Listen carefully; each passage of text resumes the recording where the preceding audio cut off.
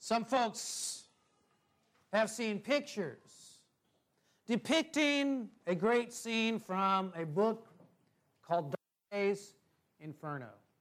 Dante was the philosopher, and the Inferno was his book.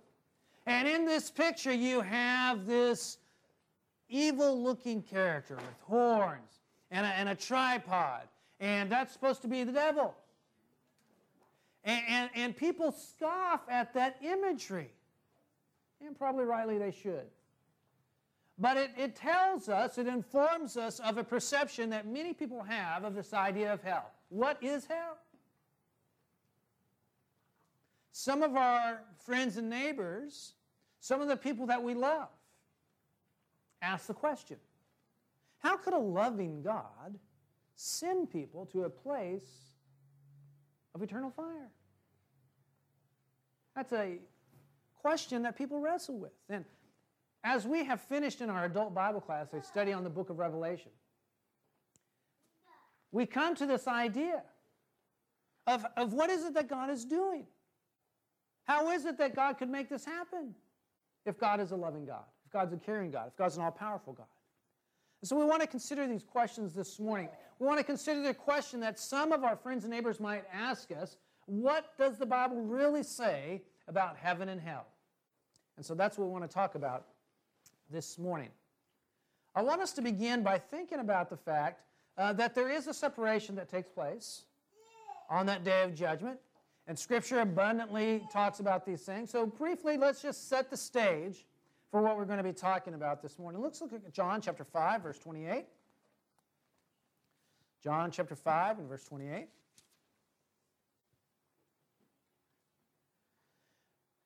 And I want you to notice the words of Jesus here in John chapter 5 and verse 28. Jesus says, "Do not marvel at this, for an hour is coming in which all who are in the tombs will hear his voice and will come forth.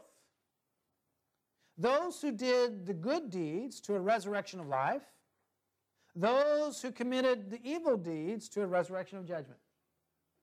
So we look at this just to note that there is a time coming in which God will return, Christ will return, and he'll separate those folks who did good deeds, those who did bad deeds. We see a similar concept in the Gospel of Matthew, in Matthew chapter 25 and verse 31, in which Jesus again is talking about that day of judgment.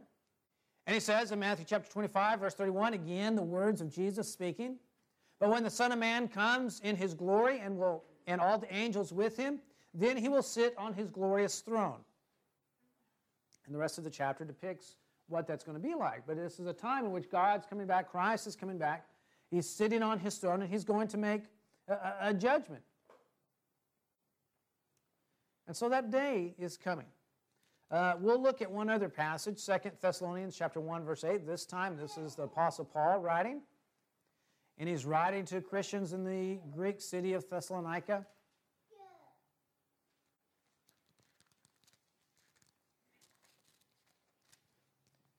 Notice what Paul has to say to us here, 2 Thessalonians chapter 1 and verse 8. Now we'll back up to verse 6 so we get the full sentence. Paul says, 2 Thessalonians chapter 1 verse 8, "For after all, it is only just for God to repay with affliction those who afflict you, and to give relief to you as well, or to give relief to you who are afflicted, and to us as well, when the Lord Jesus will be revealed from heaven with his mighty angels in flaming fire, dealing out retribution to those who do not know God, and to those who do not obey the gospel of our Lord Jesus." He goes on to say in verse 9, "These will pay the penalty of eternal destruction away from the presence of the Lord and from the glory of his power." I want you to hang on to that thought. We'll come back to that later. But what these verses that we've looked at so far, they just set the stage for really what we want to talk about this morning. They set the stage for us to realize that there is a day coming. And on that day, Christ is going to sit on his throne, and he's going to make a determination. And based on that determination, two fates await. And that's really what we want to talk about today. One of those fates is not such a pleasant thing. One of those fates will be a day of rejoicing and exuberation. exuberance. So let's start by thinking about what is hell. I want to think about hell on earth. What was that? I want to think about a spiritual hell. We want to think about heaven. Let's start by thinking about this idea of hell on earth. The word hell comes from two Greek words, Gehenna. By the time of the first century, they were kind of run together. Ge, meaning valley, and Hinnom, meaning the valley of Hinnom. It was a very real place. It was on the outside of Jerusalem, and it's mentioned several times in Scripture. It didn't always convey an idea of a negative place. It was just a valley like any number of valleys. But there are things that took place in the Valley of Hinnom throughout the history of Israel on up to the day of Jesus' life that made hell a really nasty place. And it became an analogy for a place you don't want to be. And so we want to look at this. We're not going to look at all these scriptures, but go ahead and turn over to 2 Chronicles chapter 28 and verse 3. Remember, 2 Chronicles is the last of the books of history in the Old Testament. 2 Chronicles chapter 2, verses 28, or chapter 28, I'm sorry, 2 Chronicles chapter 28, verses 2 and 3. And just notice what it says about the Valley of Hinnom. I will start in verse 1 to get the full context. Ahaz was 20 years old when he became king, and he reigned 16 years in Jerusalem. He did not do what is right in the sight of the Lord, as his father David had done, but he walked in the ways of the kings of Israel. He also made molten images for the Baals. Moreover, he burned incense in the valley of Ben Hinnom and burned his sons in fire, according to the abomination of the nations whom the Lord had driven out before the sons of Israel. And so Ahaz was king of Judah. And he goes out and he does, according to the practices of Baal worship, he burns incense in the valley of Hinnom. But he also does something extremely deplorable, and that is he burned his sons. That is to say, he sacrificed his sons to these pagan gods in the valley of Hinnom. Now, I want you to understand, in the Old Testament, we see two practices of antiquity. One was you believed in either pagan gods of the earth or you believed in pagan gods of the sky. And so many times you see in the Old Testament people building shrines and temples in valleys because that's closest to the middle of the earth, right? And then you see people building temples and shrines on the top of mountains because that's highest to those gods of the sky. But what Ahaz does is, even though he is the king of God's people, he goes out and he practices these pagan practices, even burning his children, sacrificing them in this valley of Hinnom. And so from this point forward, the valley of Hinnom is always a place of wickedness and idolatry and disgusting behaviors. We can see some of these other things. We're not going to look at these, but I want you to just notice these things. Manasseh made his sons pass through the fire in the valley of Hinnom, chapter 33, verse 6, here in 2 Chronicles. God declared that Hinnom would be a burial place because of its idolatry, Jeremiah chapter 7, verse 31. Some of the sons of Judah made their sons pass through the fire, Jeremiah chapter 32, verse 35, in the valley of Hinnom. Josiah destroyed the idols from Hinnom in 2 Kings chapter 23 and verse 10. That's a good thing. By the time we get to Jesus' day, the valley of Hinnom was no longer a place of idolatry and pagan worship. It was the garbage dump. And they kept that thing constantly burning. But it wasn't just any garbage dump.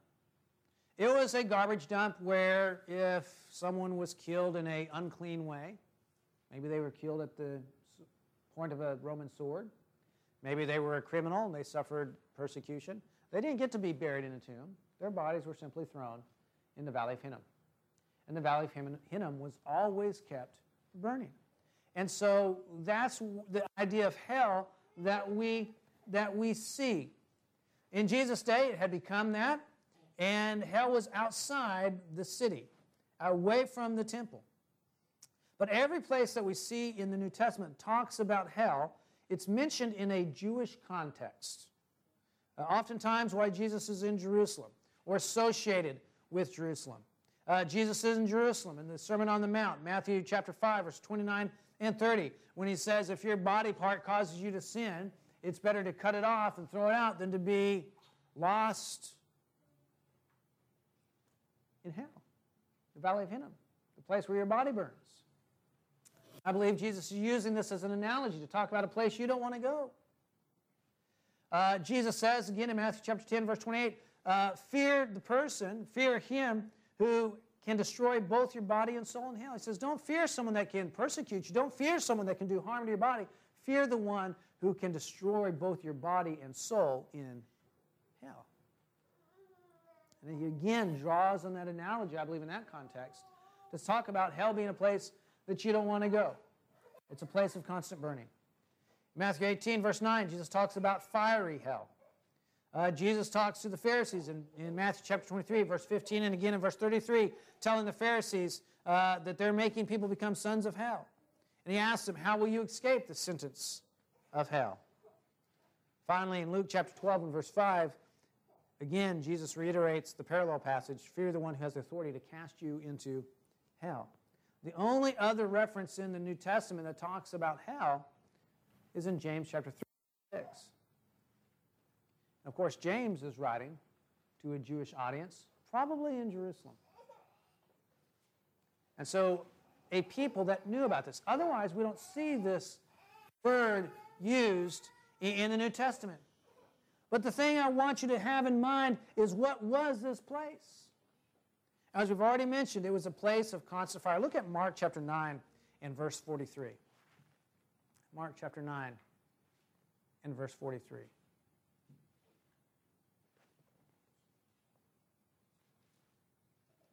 Notice how Jesus describes it according to Mark's account of the gospel.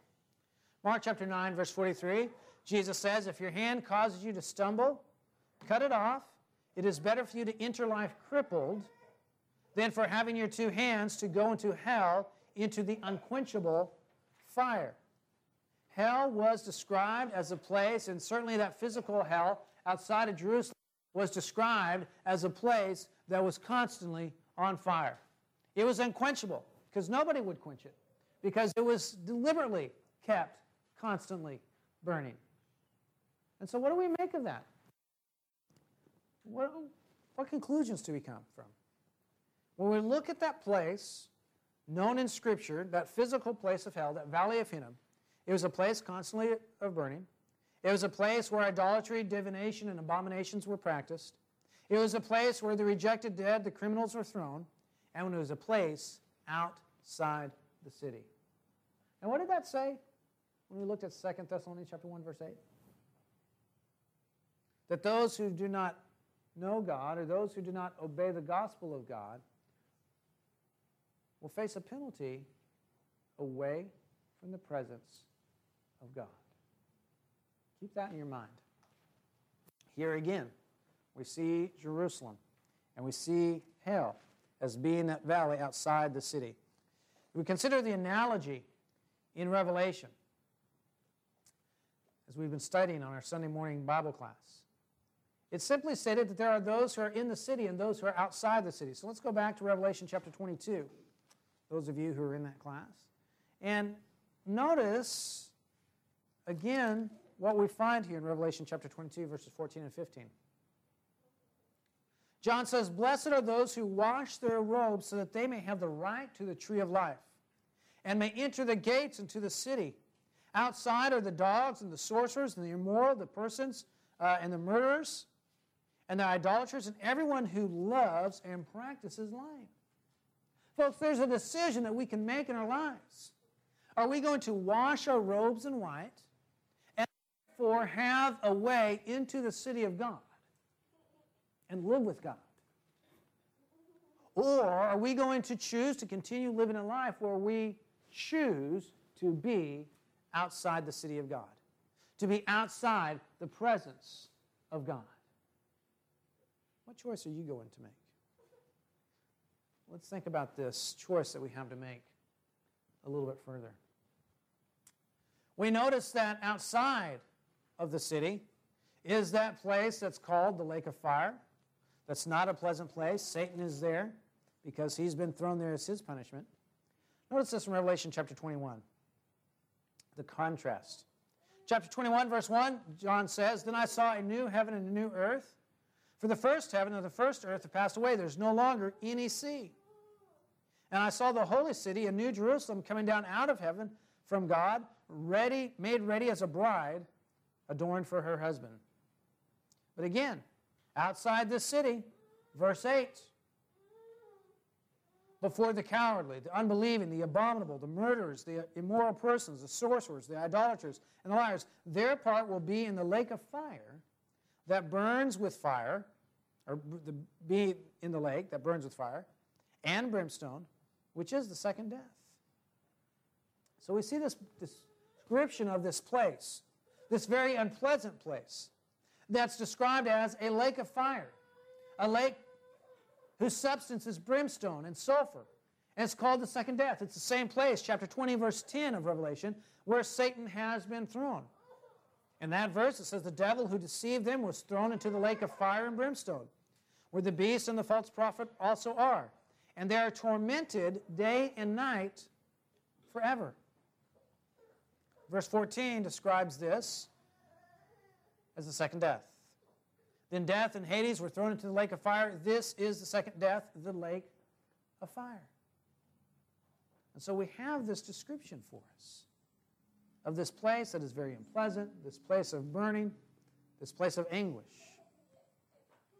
And yet, just like the hell of the Gospels that Jesus talks about was outside the city of Jerusalem, so this lake of fire is outside the city of God.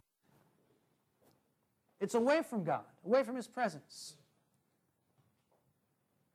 And so that leads us to consider, what is this place? Is it a physical place? Is it a spiritual place? What's God really going to do with the folks that find themselves there? And we need to go back and we need to consider what Jesus says in Matthew chapter 25. We only looked briefly at Matthew chapter 25, but I want us to go back there now. And notice what Jesus says about that great day of judgment. Matthew chapter 25, beginning in verse 40, or look at verse 46.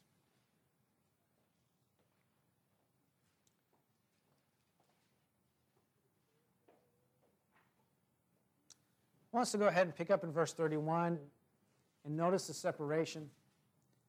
And then notice what happens of this separation. Verse 31, "When the Son of Man comes in His glory and all the angels with Him, He will sit on His glorious throne. All the nations will be gathered before Him, and He will separate them from one another as the shepherd separates the sheep from the goats. And He will put the sheep on His right and the goats on His left." And so Jesus begins to have a conversation with them at that day of judgment. He says, "Look, those of you on my right, you clothed me when I was naked. When I was in prison, you came to visit me. And when I needed something to drink, you gave me something to drink." And you know the story. They cry out and they say, "Well, when did we do all those things, Jesus?"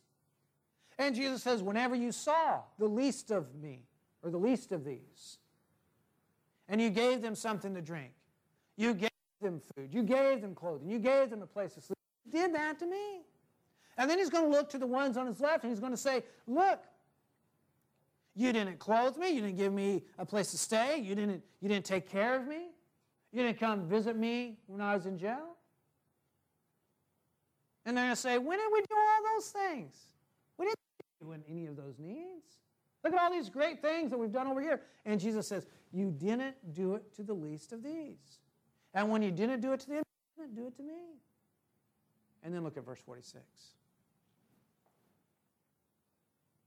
"These will go away into eternal punishment, but the righteous into eternal life." Jesus describes the penalty as being everlasting. Jesus does not call it a destruction. He calls it a punishment that is everlasting.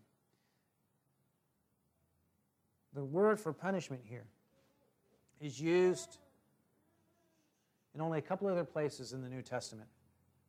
In extra-biblical sources in Judaism and the early church fathers, it was used for severe punishment. How do you discipline your kids? Aren't there some punishments that are a little bit worse than others? I mean, there are some punishments, go sit on the step for 5 minutes. I mean, is that really tough? If you're two, that's tough, just kind of sit in one spot for 5 minutes. If you're a teenager, not so bad, right? But then there are those punishments where you are crying and you've got the tears coming down. You don't want that punishment. When you're a teenager, sometimes the punishment is you don't get to drive the car for a week. And my kids are never going to get to drive the car. But when I was a kid, that was a bad punishment, right? You don't get to drive a car for a week. You don't get to go over to your friend's house. You don't get to do whatever. For our kids today, taking away a cell phone or an iPad or computer privileges for a period of time, that might make the tears start flowing. There are some punishments that are worse than others, but the word for punishment here was a word that meant a severe punishment. Some translators even translate it torment, almost torture. And Jesus says those here in Matthew chapter 25, verse 46, they are going to a place of everlasting, eternal punishment. He doesn't describe it as destruction that lasts forever. He describes it as punishment. And that's important because there are some good folks.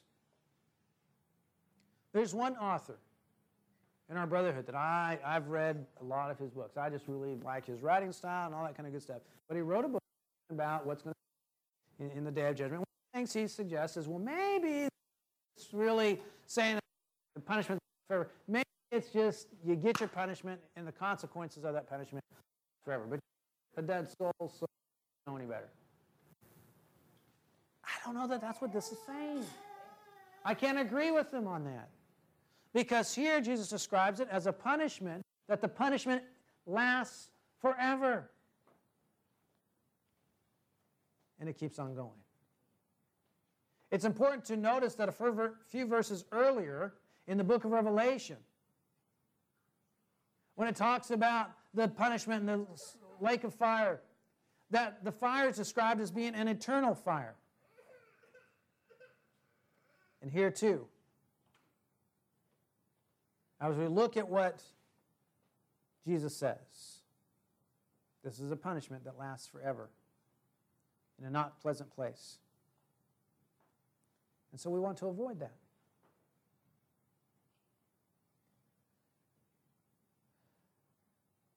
Look at verse 41. Jesus says, Matthew chapter 25 rather, then he will also say to those on his left, depart from me, accursed ones, into the eternal fire, which has been prepared for the devil and his angels. Again, the fire is described as being an eternal fire. This comes from a Greek adjective, which means everlasting. And everlasting can mean that sometimes it's without a beginning or an end. Sometimes this Greek adjective was used to describe something that had no beginning. It was just always there. Sometimes it refers to something that has no end.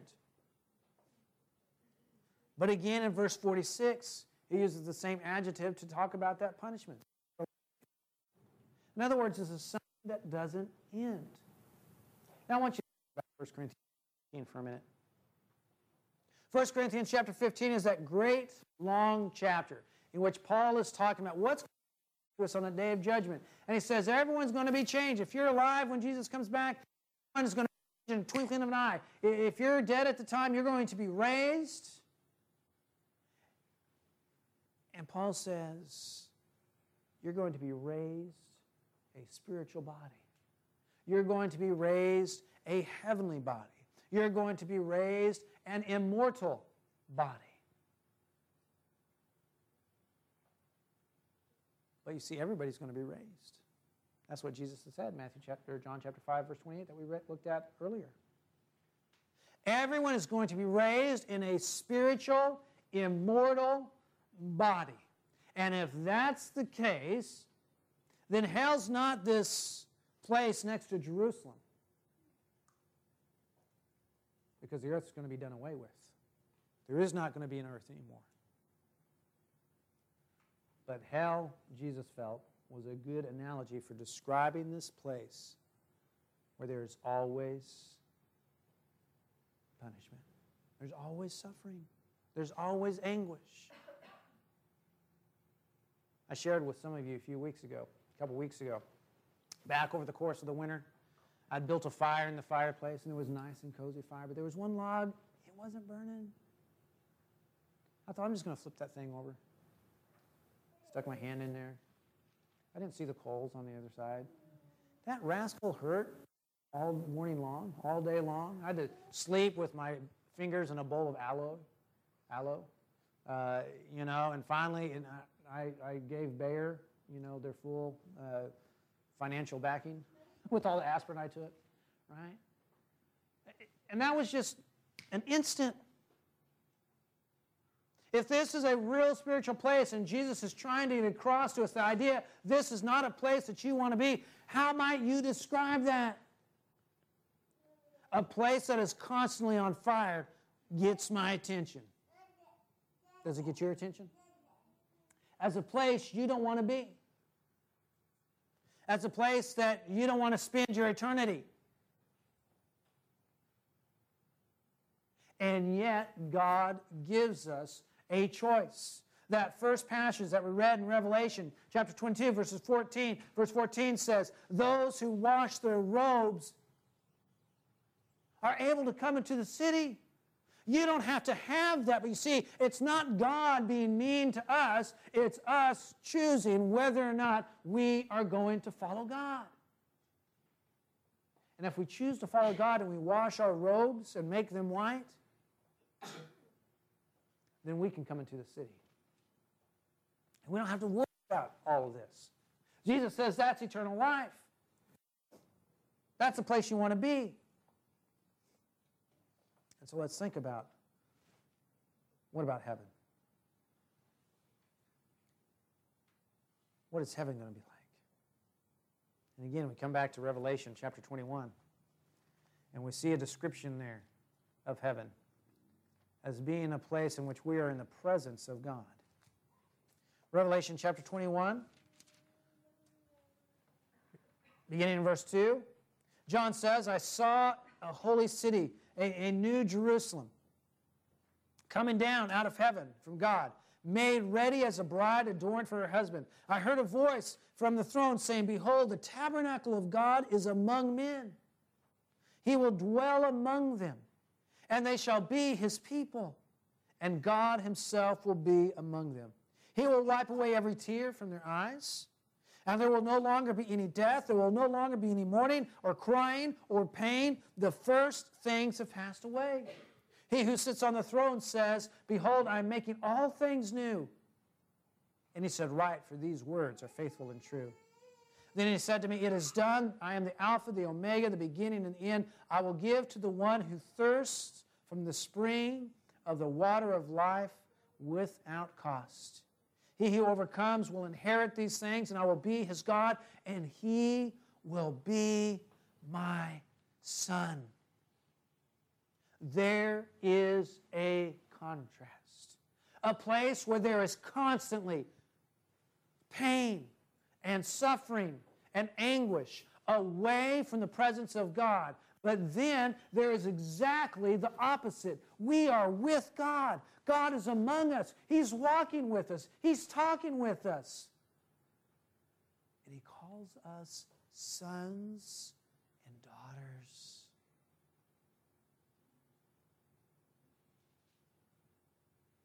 And there's no more crying there. There's no pain there. There's no mourning there. There's no suffering there. Which one of those two places sounds best for you?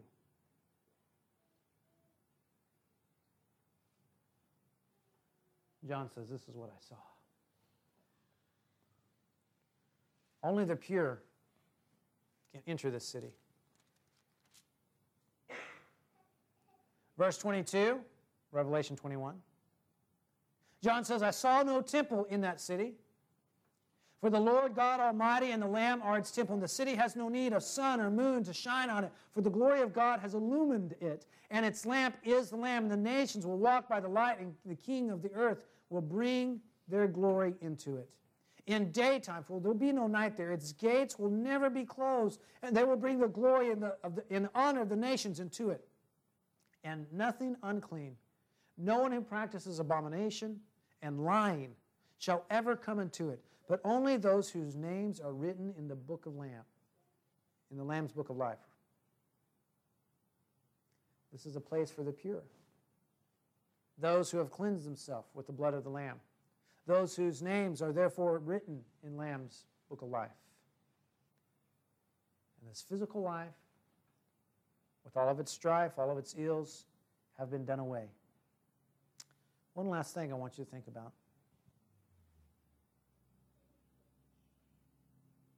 Chapter 22, verse 3, John says, there will no longer be any curse.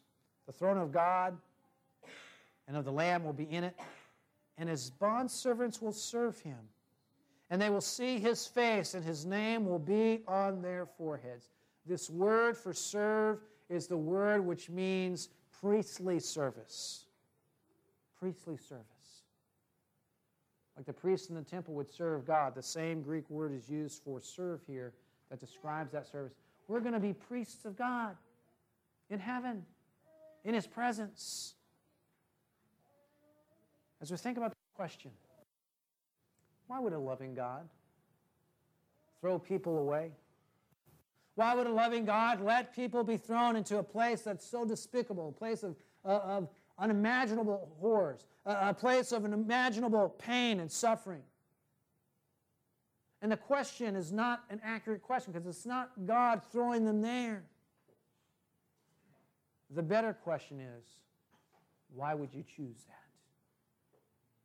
When a loving God has done everything to open the gates of his city, to make sure that they are never closed, to make sure that you have a way to wash your robes so that you can live in eternity with him, and you come in not as some stranger, but as his son, and that you get to reign with him forever. That's the question. And maybe you're here this morning and you want to avoid being among those who choose not to follow God, who choose not to live with God for eternity. But you're making a different choice. And your choice is to live with God forever. You can do that by washing your robes and making them white in the blood of Christ, by being united with him in his death, burial, and resurrection through baptism. If that's what you need to do this morning, won't you come? As together we stand and sing.